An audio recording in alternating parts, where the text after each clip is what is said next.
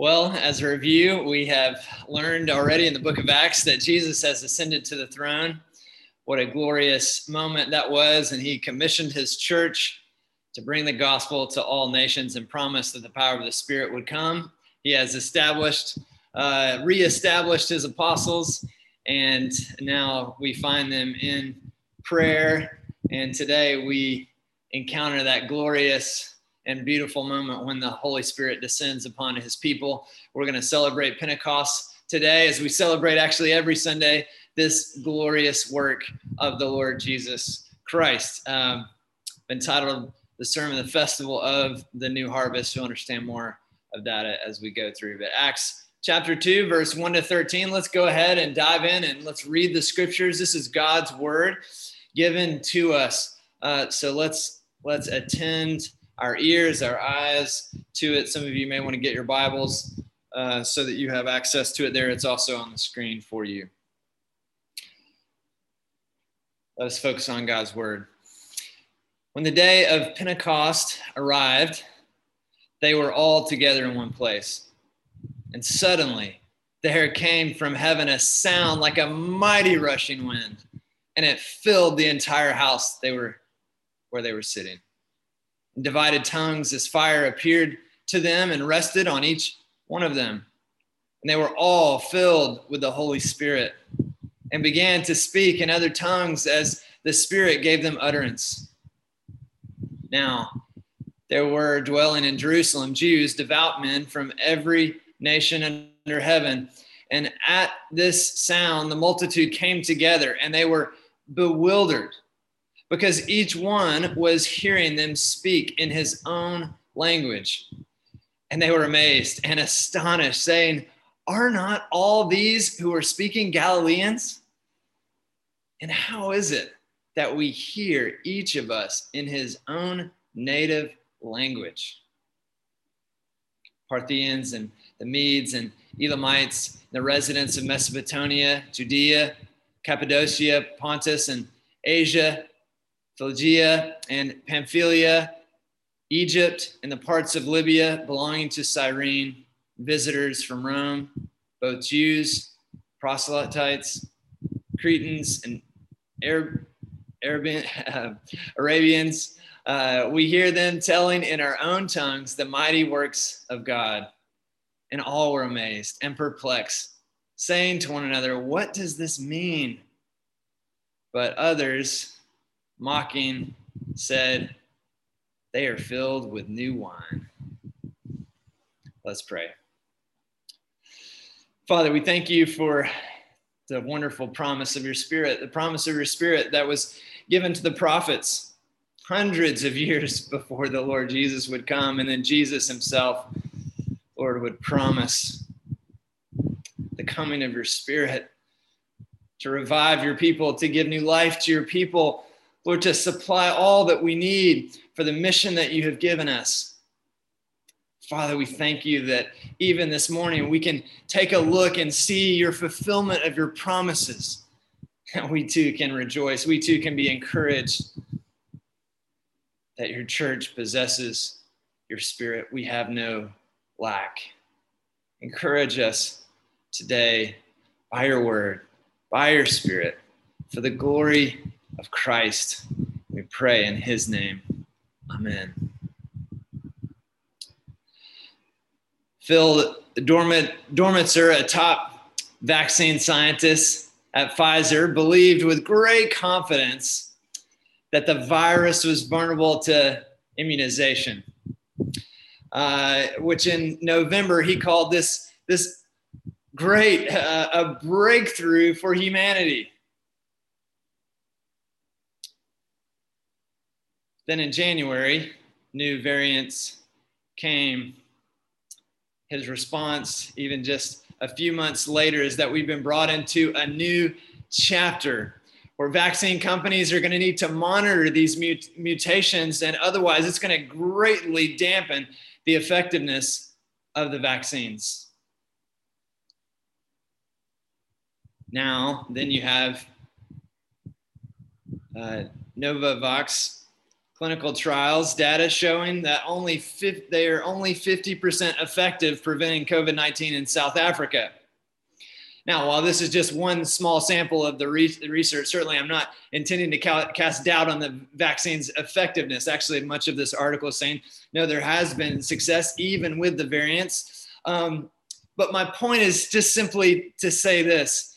There can be such great optimism in the scientific community, actually all over the world for a number of factors. And then suddenly there can be this massive switch. Many are sounding more pessimistic.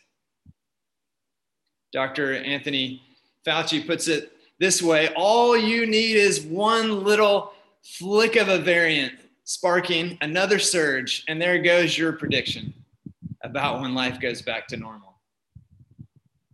These rapid changes have left the top scientists in the field describing these developments over those several months as scientific whiplash. Scientific whiplash. And here the world is watching, is waiting, is hoping for signs of life to emerge, signs of normalcy to be brought back. We have struggling economies. We have people struggling with mental health all around the world, and it just seems like the struggles are only increasing.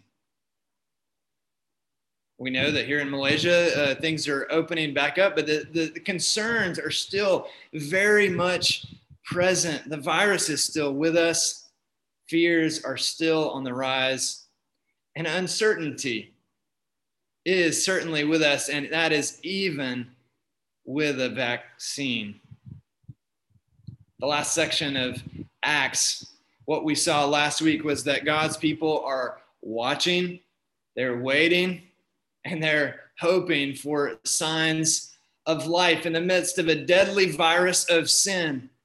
They've seen it affect their own midst, their own 12, the ones that Jesus had commissioned. They're experiencing the curse that has fell upon this world. But from this chapter onward, as we witness Pentecost, we're going to see something greater, something more marvelous than a vaccine, something of greater urgency and of greater need. It is the gift of the Holy Spirit through King Jesus, that glorious gift that he will pour out on all of his church. And it is through the Spirit that we can have hope, that we can have courage, that we can live with ultimate purpose, that we can indeed fulfill this great commission that he has given to the church, even in the midst of great attacks from within and without. That's the whole of the book of Acts. It looks like constant whiplash when you watch this. It's like this movie before your eyes. So many shocking turns and twists. But ironically, this small bunch in this upper room, as they face these sufferings, these persecutions, these worldwide disasters that they experience, rather than getting caught up in self-pity and obsession over the injustice that they're experiencing, the many barriers to the gospel, to go to the nations, the language barriers are endless. But yet, what do we see? We see that they have courage. We see that they have confidence in God. We see the most profound resiliency. We see that in the midst of hopeless circumstances, these people are filled with joy in the deepest darkness. They're in the muddy prison. They have a love that fills them because they know and they believe that the Spirit of God, through his word, will break through all barriers. They are confident in the promises of God. When we look at the book of Acts, sometimes we can look at them and say, who are these people? How do they do this? Is this even possible for me today to have this kind of faith? Brothers and sisters, I tell you today that yes, you can have the same faith like these brothers and sisters had, because we bear the same very presence of God. this morning we see this glorious fulfillment. It is so beautiful as the Spirit of the living God takes up residence in his people. And we see that his people are going to be made up of all nations. That his people are going to bear the Spirit. They're going to have the Spirit upon them, both individually and corporately. He's going to be in us. There's nothing more relevant. There's nothing more vital for your life than this. Actually, in all the events since Pentecost, there's been nothing more critical. There's been no greater historical event than Pentecost. Looking back in history, we go back, and there, the centerpiece is this glorious event, pointing to the glorious final, next great historical event when Jesus comes again. The man from heaven will clothe us with his Spirit, giving us power, that same power that was given at creation to create the world. That Spirit given to us, and that Spirit will apply the work of Christ and Jesus's work on the cross for us. The resurrected life he will apply to us through his Spirit. The Great Commission becomes something actually obtainable. It becomes realistic, not just another legalistic law that Christians are supposed to fulfill, not just another duty, but it can become something that we can love to do, and we can actually see God fulfill in our very own midst, even here in Malaysia. We have good news for the world. So look, we ask the question, what does Pentecost mean for us today? This event over 2,000 years ago. Well, it is this, that the harvest is here, signaling for us the awakening of the new creation. Verse 1-4, we have the presence of God condescending, breathing new life of healing upon his people.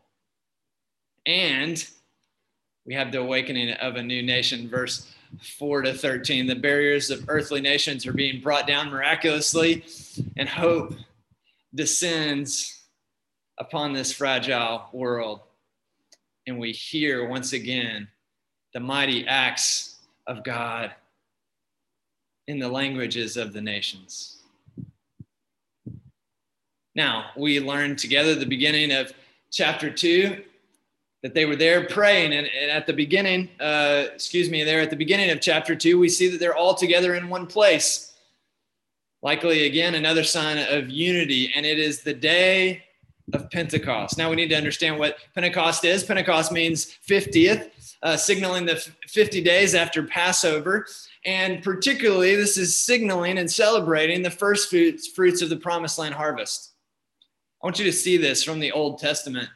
Exodus 34, it's on the screen. You shall observe the Feast of Weeks, the first fruits of the wheat harvest, and the Feast of Ingathering at the year's end. So Pentecost has a number of names for it, one of them being the Feast of Weeks, the festival of the first fruits. Particularly here, we see that it's related to the wheat harvest. So this is the first of the installment of God's provision. This is a great, wonderful sign of life. Agriculture is so central as it still is today, but people's lives were very bound up in it. And to wake up and to see that harvest would have been such a great encouragement. Bread has been provided. Rice has been provided for us, and it would guarantee that the future harvest is coming. It has arrived, and it is will continue to bear fruit. Now, we learn more about this in Deuteronomy. I think this is particularly interesting. Follow along on the slide. When you come into the land that the Lord your God is giving you for an inheritance and have taken possession of it and live in it, you shall take some of the first of all the fruit of the ground which you harvest from the land that the Lord your God is giving you. Then moving on to verse 8, and the Lord brought us out of Egypt with a mighty hand and an outstretched arm, with great deeds of terror, with signs and wonders. And he brought us into this place and gave us this land, a land flowing with milk and honey. And behold, now I bring the first of the fruit of the ground, which you, O Lord, have given me. And you shall set it down before the Lord your God and worship before the Lord your God. And you shall rejoice in all the good that the Lord your God has given to you, to your house, you and the Levite and the sojourner who is among you. So this is really important background for you to understand that this festival of Pentecost is celebrating God's provision of the promised land. You can imagine these people. They have heard of this promise, this glorious place filled with milk and honey, right? And they've just been longing for that promise to be fulfilled. And they've been wandering through the desert. I mean, they've been suffering and struggling, just trying to get by. And they arrive in the land. And can you imagine that first harvest? The overwhelming sense of joy and gratitude. And so God is actually going to set up a feast. He's going to help remind them of what God has done for them, both physically and spiritually. It's going to be a time for them to remember that he brought them out of slavery. He brought them out of their own idolatry, their own sinfulness. And now it's time to rejoice. It's time to, and this should have been easy for them. They're called to feast. They're called to eat. Makan, yes. Don't be shy. Don't be frugal. Eat and enjoy. God is good. Celebrate. Now, it sounds to me like God loves Malaysians. He really cares about eating. He cares about the details of these things. He wants your whole house to be involved, not only your whole house. He wants the foreigner, all those who are in your midst, to join into this glorious celebration. Now, many of us think and have heard a number about Passover, but it's very similar to that. And just as Jesus would use Passover as a very visible demonstration of his work on the cross, covering our judgment, atoning for our sin. It was a very deeply symbolic, would have had such a physical impact on those people as they imagined putting the blood on the door and God covering his people with his grace. So too, the Pentecost, the Feast of Weeks, signaling the end of the wilderness. Time is upon us and home is here. Home is here. The promised land is nothing less than this picture of our final resting place, this prosperity that God has in store for his people. And here, very clearly for the Jews reading this and the Jews experiencing this, that this is a fulfillment. We are receiving the first fruits of our lasting possession. This is the beginning of the down payment of our inheritance. All that God has designed for us is being laid before his people in a very tangible way. This is the background of Pentecost. It's a glorious picture. This experience is intense. It's dramatic. As the Spirit descends, it's like sensory overload. This is what we would expect for God to come down. These physical manifestations are this violent wind and fire. And it's almost as if you can see Luke is having a hard time describing this. But it's something like this great wind and like this great fire. And they descend from heaven. Now, Jesus has just ascended to heaven. Their eyes were there. And now Jesus, fulfilling his promise from heaven, here he descends through the work of his Spirit and gives the gift of the Spirit, baptizing his people with the Holy Spirit and with fire. Now, first, you can imagine this mighty rushing wind filling the house. I mean, I've been alarmed. Actually, the last few days, last few weeks, there's been some alarming winds in Malaysia. I don't know if you've experienced them. We've had some limbs knocked down. It can create some feelings of discomfort, even fear. I wondered if they had some of that. It doesn't mention that, but you wonder. But it's important for you to know that both in Greek and Hebrew, the same word is used for wind as for spirit. For spirit, as for winds. This is very interesting. So the first occasion of this, it would have been so distinct as even the Jews are reading this text. Their minds would have gone to the wind of creation. I have it on the slide for you. Genesis 1, 2. The earth was without form and void, and darkness over the face of the deep, and the Spirit of God was hovering over the face of the waters. Now, stop there. The Spirit of God descends upon this formless, void, and dark earth. And it is as if the very presence of the wind of God, you flow right into the next verse. I don't have it on the screen, but you know it. Let there be light. And there was. And all of a sudden, as the Spirit is there, so too life forms, emerges, this renewal is happening. Spirit He is nothing less than the Creator God himself.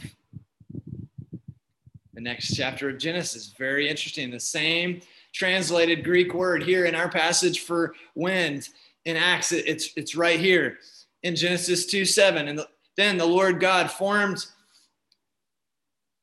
the man of dust from the ground and breathed into his nostrils the breath, there's our word, the breath of life. And the man became a living creature. We see humanity's this lifeless body without the creative power of the Spirit, the breath of God. This is the framework that the prophets are going to talk about salvation that is to come upon the people of God. Ezekiel 37, verse 9. Then he, that is God, said to me, prophesy to the breath, prophesy, Son of Man, and say to the breath, thus says the Lord God, come from the four winds, O breath, and breathe on these slain that they may live. Verse 10, so I prophesied as he commanded me, and the breath came into them, and they lived, and they stood there in their feet, an exceedingly great army. The breath of God comes, and these dead bones are made alive. They're given flesh. The image is not merely of a virus that kills, estimated 1% of the population. No, we see a whole valley. It's like the world is ended and everyone is dead. This is the nature of sin. It's so destructive. It is terrible. But then we see the greater power of God as the Spirit descends. Creation arises. This is what the new covenant was to bring. That's what Ezekiel 36 says so famously. I'm not going to read it for you, but you've heard it, that God is going to sprinkle clean water on his people. He's going to cleanse them. He's going to give them a new heart, a new spirit. God is going to put his Spirit in them. Why? That they may walk in his ways. They may fear God. That they may live in the promised land where our God will be our God and we will be his people. This is the promise. Nothing short of supernatural recreation. And it's happening right here before your eyes in Acts chapter 2 upon the church. But also we have another image with this scene. We have these tongues of fire that are resting on each of them individually. Very interesting. While the wind depicts this glorious manifestation of the presence of God, so too is fire throughout the history of God's people. One's mind quickly goes back to the burning bush. There as God spoke to Moses. We think of the pillar of fire. Some actually think it's better translated rather than tongues of fire. They think it should be pillar of fire, perhaps, maybe. Leads God's people. Or, you think of Mount Sinai, you have these loud sounds. You have fire at Sinai is leading God's people to tremble, to fear God. Or more recently, in redemptive history, Jesus, as we mentioned last week, but I'll read it again from Luke, again, his first volume. Luke 3:16, John answered them all, saying, I baptize you with water, but he who is mightier than I is coming, the strap of whose sandals I am not worthy to untie. He will baptize you with the Holy Spirit and fire. Now listen to verse 17. His winnowing fork is in his hand to clear his threshing floor, to gather the wheat into the barn, but the chaff he will burn with unquenchable fire. Fire. This is signaling judgment. That's what everybody would have been thinking about as they read this. They're thinking, this is not good news. This is bad news. John the Baptist, in fact, is going to question whether or not Jesus is the Messiah because he hasn't brought fire. Where's the fires of judgment? But I discovered this verse that I've really not paid attention to or seen, much overlooked. Also in Luke's first volume, Luke 12:49. Look at this with me. Jesus says, I came to cast fire on the earth, and would that it were already kindled. Verse 50, I have a baptism to be baptized with, and how great is my distress until it is accomplished. Isn't this amazing that Jesus is going to bear the fires of judgment? Yes, judgment. Jesus is going to bring judgment. But what we see in his first coming is the coming of grace. How is this? Why is this? It is because Jesus himself is going to be baptized with this fires of judgment. He bore it all. Now, when we look at this fire, we see that it is a fire of God's grace, that God condescends, and yet he does not destroy sinners who deserve judgment.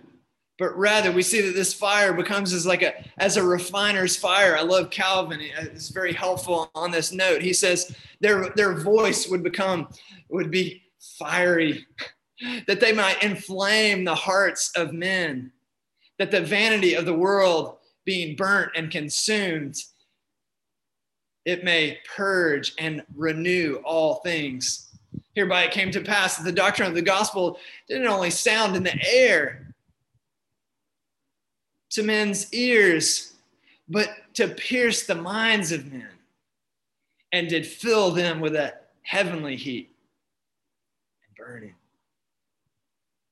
Fire represents God as an all-consuming fire, and yet he does not consume his people, but he enlivens them, he shapes them like a good welder who's going to fashion his creation.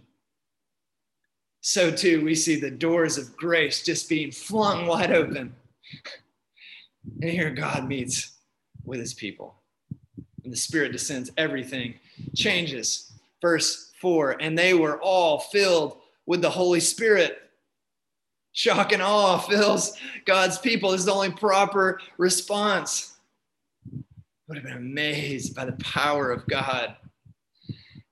God not only dwells upon them, but symbolically, this physical manifestation, symbolizing the very filling of the Holy Spirit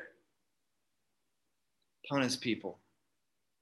Now, how do we apply this today, this baptism of the Holy Spirit? Well, I believe 1 Corinthians 12:13 is very helpful for us.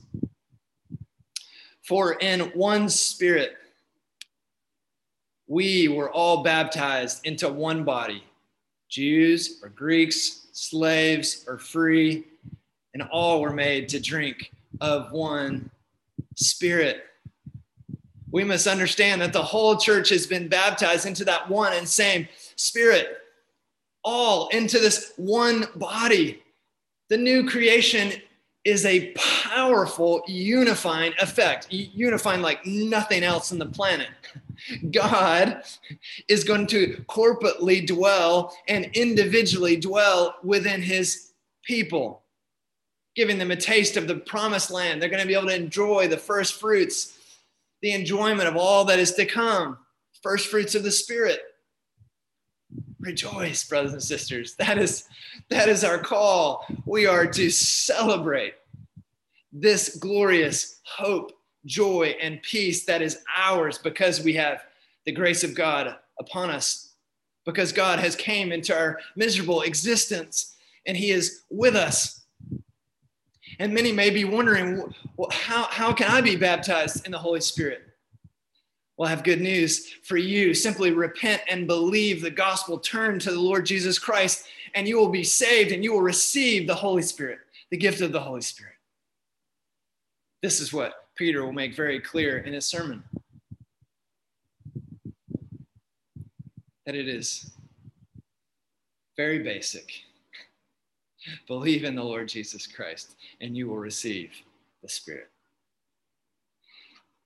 2011, Pew Forum study showed that almost 305 million people worldwide, or 14% of the world's self-identified Christian population, is a part of the charismatic movement. And a lot of the charismatic movement would say that you not only need the Spirit's work at salvation, but you need an additional, separate baptism of the Holy Spirit. Now, before we get much further into this, let me be very clear. I have some of my closest friends are charismatics. Some of the most godly people I know are a part of this movement. All charismatics are welcome in this church. Please do come. Feel comfortable here. We love you. And we should note also that not everyone who is a part of this movement believes in all that comes with the movement. But nonetheless, we must acknowledge there are millions of Christians who believe they need this secondary experience. And many are searching or seeking or are trying to get this experience, this heightened experience. But as we go through the book of Acts, for those of you who are blessed to attend the class or maybe heard in family time, Pastor Wong has taught us that we must distinguish between descriptive passages and prescriptive passages. Here, what is being described at Pentecost is not repeatable. Interestingly enough, it's actually not repeatable in its full expression, even in the book of Acts or in the rest of the life of the church. We need to read Luke in context. This is part of the once and for all completed work of Christ, to give the gift of the Spirit, to baptize his people in the Spirit. And we must be very clear that there's only one cross, there's only one empty tomb, there's only one ascension, and there is only one fulfillment of Pentecost. These are events of salvation history. And yet, that same Spirit, that same Jesus, he is going to apply this saving work upon us. It's going to be through the Spirit that he applies Christ's word to the church today. So I believe that the negative aspects, the negative parts of the charismatic movement have produced this idea that there are spiritless Christians out there. I believe this is not good. Sadly, I've experienced this here, even personally, this questioning, this doubt, the skepticism toward other Christians. But this is the exact opposite of what Pentecost is actually doing. It's actually pointing us to the great unity that God has given. It is not a call to try to recreate this dramatic experience. We do not need this constant hunger for these mystical spiritual experiences to put us on some higher plane than other Christians. Ironically, without realizing it, when we do that, we actually are living as though we need to add to the work of Christ, the once and for all completed work of Christ. We are taught that it is in faith alone. That is enough. It is enough. But just again, so we're clear, this isn't just one issue for one section of the church. No, all of us All of us are tempted to seek for more than what God has already provided. We think somehow we've missed out. We've been left out. Maybe Pastor Micah has the Spirit. Maybe, the elders, they're very godly. My Sunday school teacher, my covenant group leader. And we can kind of create these factions in the church, even within our own hearts. And we can live with this kind of unhealthy idea, I believe, as an enemy of this 4-letter word, more. M-O-R-E, more, just great feelings. I just want to feel it. And all of a sudden, feelings become the centerpiece of our faith. And that's not how it is intended to be. We're just so tempted every day just to be seeking for more money, just want to feel on top of the world, more success, more security for my family and their future, more power, on and on and on. I believe what Jesus has for us today. I believe he is communicating to his church another 4-letter word, and that is full. F-U-L. As Ephesians 1:23 says, that the church is the body of Christ, the fullness of him who fills all in all. The fullness of him who fills all in all. The Lord Jesus Christ has sent his Spirit to assure us that he's with us, that we have the power of creation dwelling in us, that we have a fullness. Now, should we continue to seek the Spirit's presence and continue to ask that he would fill us? Absolutely. We need to keep in step with the Spirit. Yes, we need to pray. We need to seek God, but we need to understand that we do not need to pull God's arm or manipulate him as Jesus taught us with the Spirit. It is as basic as a loving father giving his son bread when he asks. It is ours. It's already ours. It's already in the house. And your Father, he loves to give you the Spirit to strengthen you, to comfort you, to sustain you. Pentecost is proof that he will answer. That we have this privilege of living as new creations and to enjoy these early deposits of the goods of the promised land, of his presence. Are some Christians lacking love, joy, peace, patience, goodness, gentleness, faithfulness, self-control? Well, it may be that they do not possess the Spirit at all. Some may need to examine themselves to see whether or not they are in the faith. But we do understand that each will have a different measure of faith. But we must be clear. You're either a new creation or you're not. You either have the first fruits of the Spirit and you have all the privileges of the rights of a son, the spiritual communion with God accessible right before you. Not merely the hyper spiritual, no, the whole church. Now, some of us, I believe we miss tasting the joys of the first fruits of the harvest because we forget that the Spirit works in rather ordinary ways. Even this morning, I was so encouraged. I was brought to joy.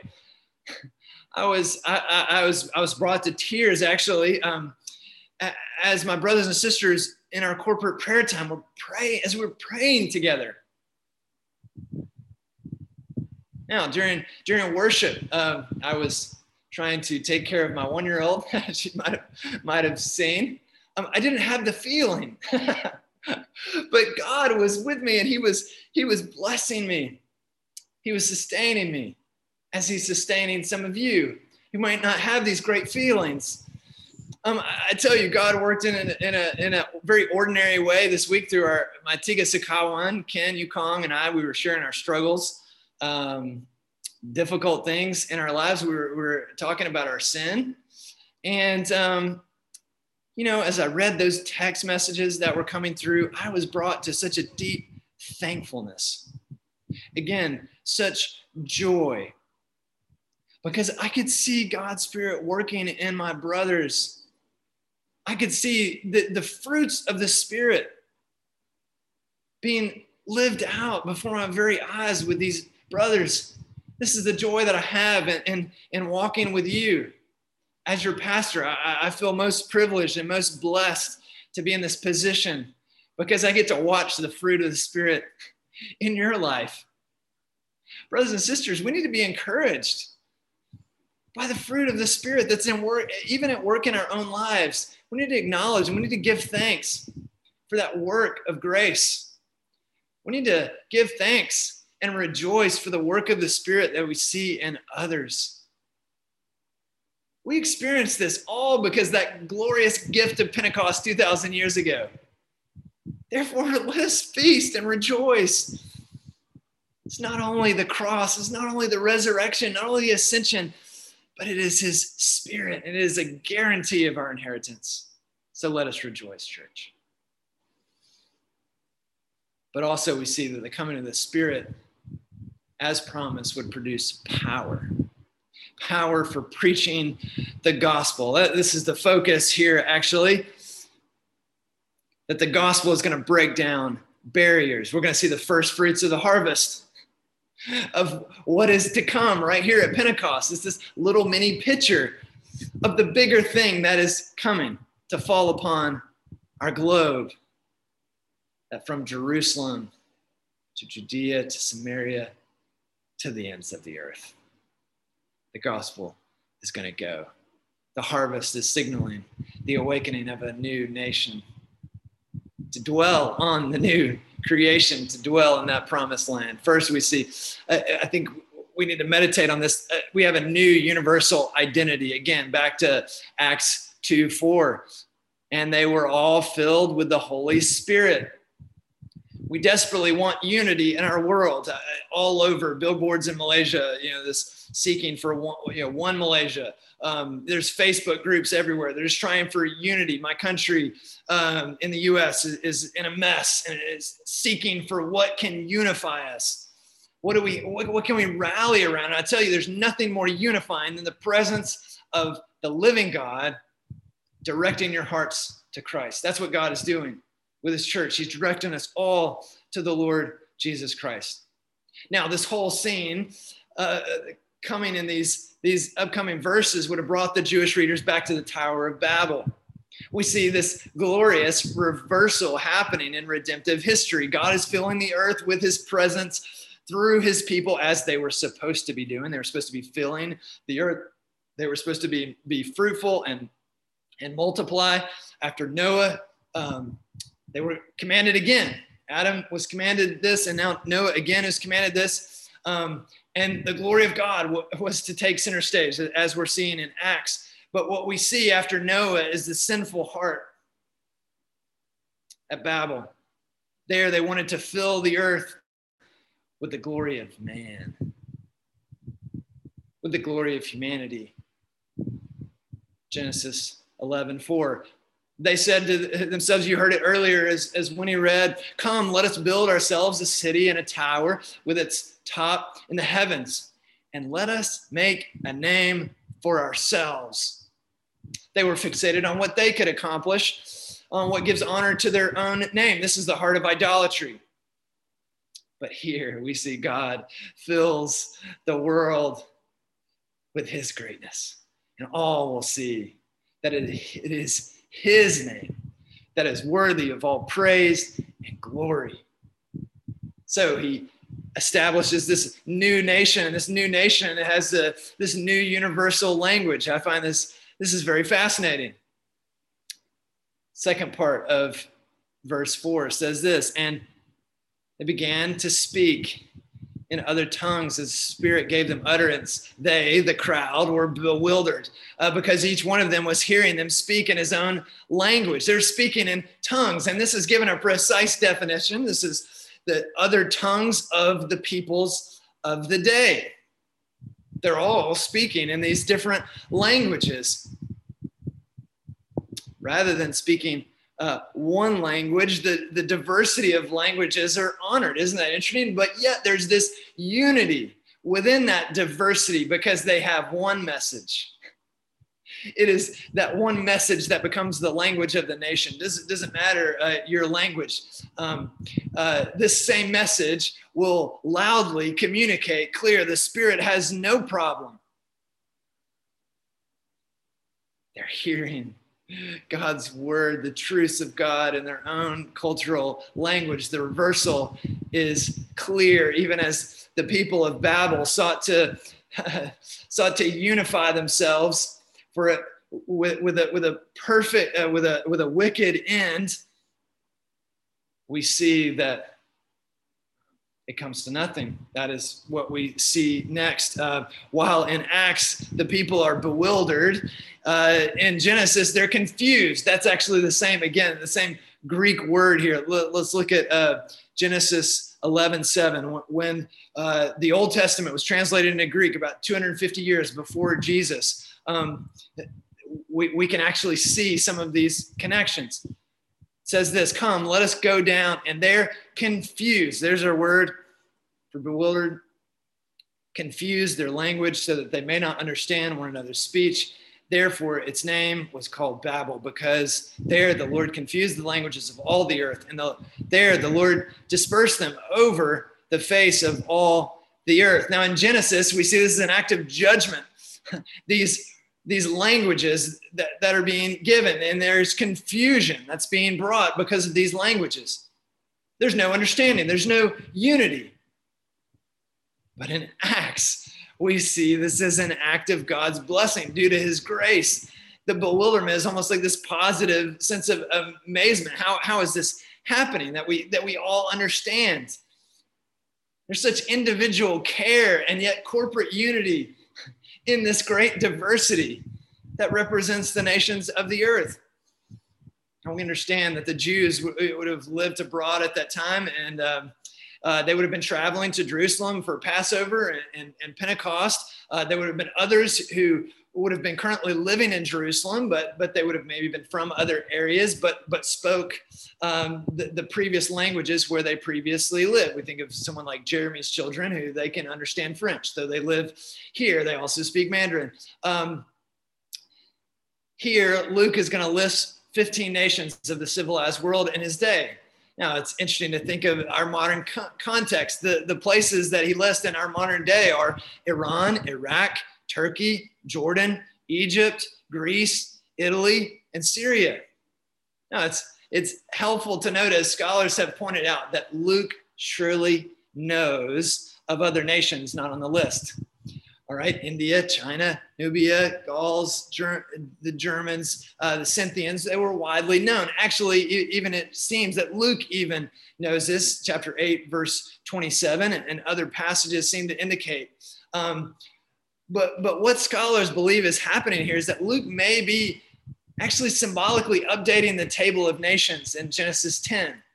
The Jews would actually do this. There were 70 nations represented in Genesis 10, which you should note is exactly right after the Tower of Babel experience. There, the list of the nations are there.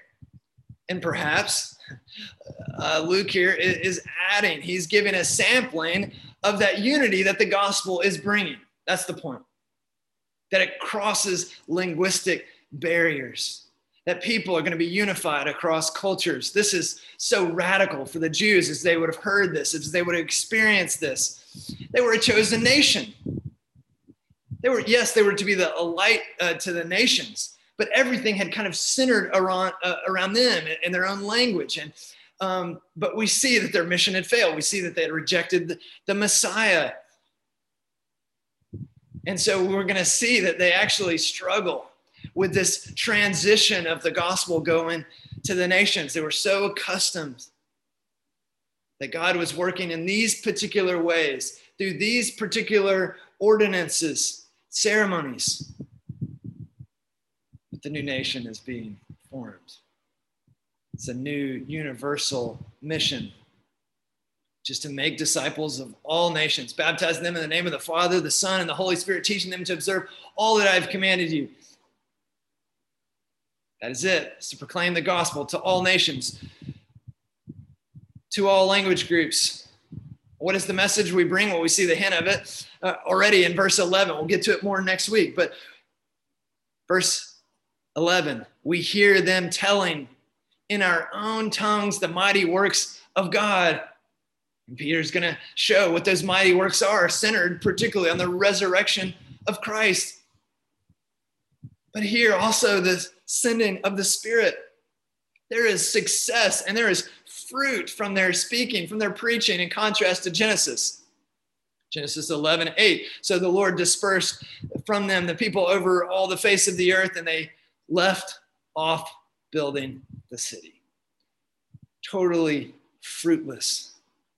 But in Acts, we see the response of God's people. There is this amazement. You can imagine the amazement, right? Living here in Malaysia with all the different languages you're familiar. It would have been something similar for the Jews. They would have spoken Aramaic primarily, but of course they would have been accustomed, a number of them accustomed to Greek and Hebrew.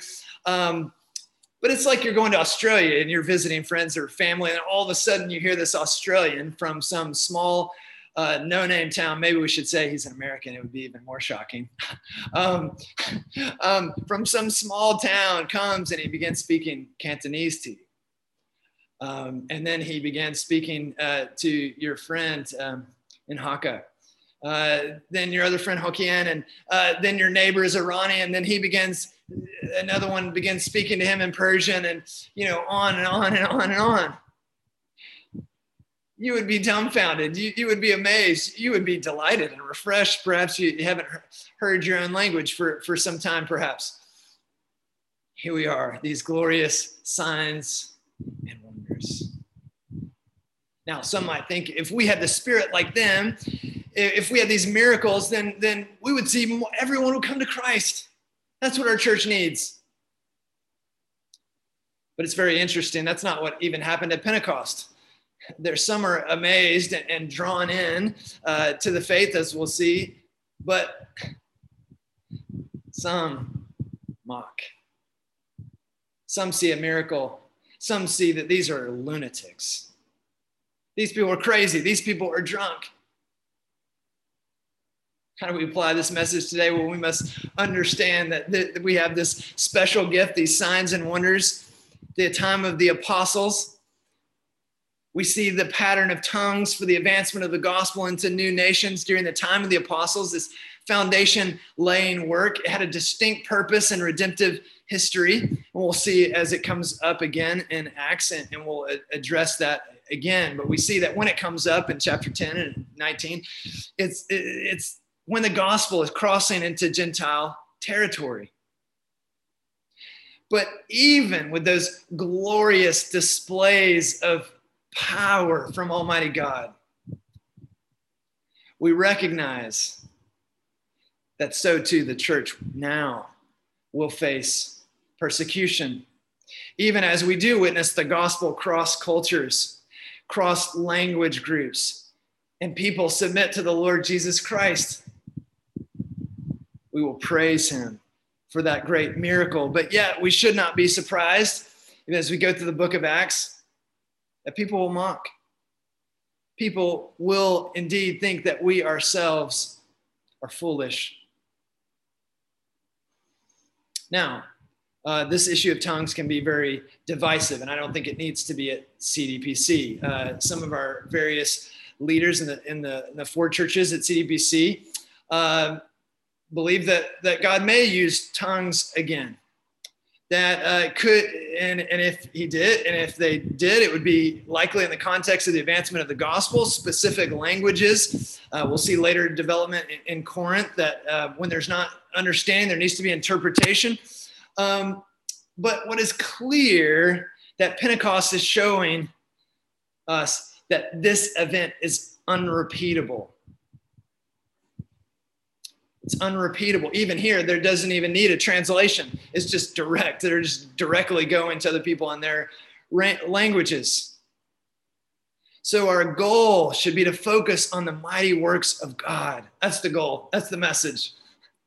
The accomplished work of Jesus supernaturally blessing his people with his presence through his Spirit. And he's going to bless his people with his Spirit through very basic, ordinary things like preaching. That's what comes next. And God is going to use this to save. And what must the response for these mighty works of God through the Lord Jesus Christ? Well, the response, even this morning, should be to repent of your sins. Verse 41 in this chapter. Have faith in the Lord Jesus Christ. Be baptized. Here, the glorious promise is that you will receive forgiveness as you turn to Christ in faith. And not only will you receive forgiveness, you will receive the gift of the Holy Spirit. Acts 2, verse 41. And the Spirit comes upon all who turn to Christ. This is very, very critical for us. The focus is not on tongues as the evidence of salvation. That is not the focus of the scriptures. But it is evidence of the great harvest that the gospel is going to cross every barrier imaginable. What are the barriers in your life this morning, brothers and sisters? What are the concerns that you have for the gospel going forward? Well, let me encourage you this morning to place your faith in the Lord Jesus Christ, to trust in his power to grant us success, and to remember that our success is not based on the response of other people. Otherwise, Jesus and the apostles, they too will have majorly failed. But we must continue to seek to bring the gospel across barriers. That must be our goal. If we love the Lord Jesus Christ, we must love missions.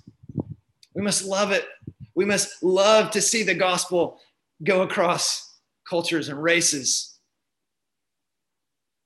You know the great challenges. I've been living here for 7 years, and I understand the challenges, believe you me. But we are not lacking.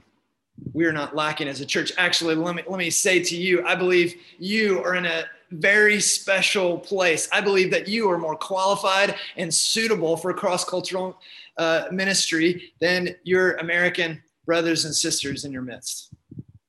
Most of us grew up in very monocultural environments. You are growing up in a total cross-cultural environment. Now, maybe you don't realize this because you just, it's the water that you swim in, but you so easily jump from language to language. I actually love to witness it with my own eyes with you. So as I said last week, what does the church need? I believe it needs you, brothers and sisters, for you to cross these cultural boundaries. We must recognize and we must see that the Malays around us who are perishing without Christ, the Indians, the Chinese, without any hope in this world, without any power, the power of God in them. Brothers and sisters, they need us to bring this gospel. We all have a part to play. I'm so excited that Monica, with our translation ministry, has requested some funds for our BM resources. You should talk to him. If you're doing well in your BM, the gospel might continue to spread. We have Christianity Explored in BM. We have it in Mandarin. Pastor Wong and Elder Han Ming have led in this. We'd be happy to help you. I've led it in as well. You can do it with your neighbors. Quite simply, actually, just put on a video and ask some discussion questions that are in a book. Our storytelling team, they're doing it. They're crossing boundaries by the power of the Spirit. The previous time there's 93 devices signed on, 4 different countries. You can join them. You can help them, encourage them. I would love it this year if you would set up interest groups. You just grab a few friends, invite some non-Christian friends, do something that you naturally love to do. I'm so excited. We got a book group starting, reading a book together. I'm praying that the Lord will use this time online. We can use our online resources. Brothers and sisters, don't underestimate the power of the Spirit and what he can do through you, through the whole church. People now are just longing. They're waiting. They're hoping for stability. They're hoping for some kind of unity out of diversity. They're hoping for life. People are longing for a vaccine. They're longing for friends to get better, family members to get better.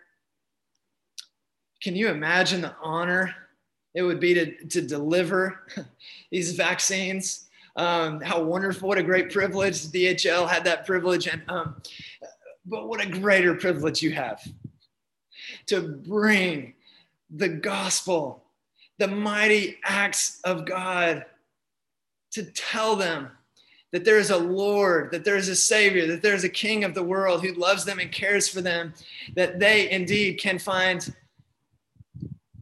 the very purpose in which they were created, as the very living God wants to make their home with them. Repent and believe the gospel. There is no barrier too great. Church, go back to Pentecost. Go back to Pentecost again and again. The new harvest has come. Let's celebrate every week. Because of the gospel of Jesus Christ, we have the Holy Spirit. Nothing is too difficult for us. The Lord is with us. The spirit of the new creation is ours. The spirit of this new nation fills us even now. Let's pray. Father, we thank you for this time together. We thank you for the coming of the Holy Spirit, this great gift. There's none like it. We thank you that we can, even in the most ordinary times, from washing dishes to helping our children with school, Lord, to our work, Lord, to sharing fellowship together, we can share in the glorious fruits of the Spirit. That we can learn more and more to walk by the Spirit, to live a life of love, of joy, of peace, of patience, of kindness, goodness, gentleness, and self-control. Oh Lord, shape your people, refine your people. Lord, allow us the joys of regularly tasting this new harvest that has come, to remind us that our inheritance is awaiting. Thank you for the kind deposits that you've given through your Spirit. Lord, help us to attend eagerly to the means of grace, word and prayer, to trust your Spirit to work in and through us. Father, we pray for the mission of this church, that we would fulfill this great commission in this country, that we would see people from all nations that are represented in this nation. Lord, we even pray that you would raise up missionaries to go to other people groups in this country and beyond, to bring the good news of the gospel, to tell them that we have a great King, that who will indeed come again and restore all things. We long for that day. Come, Lord Jesus. We pray in his name. Amen.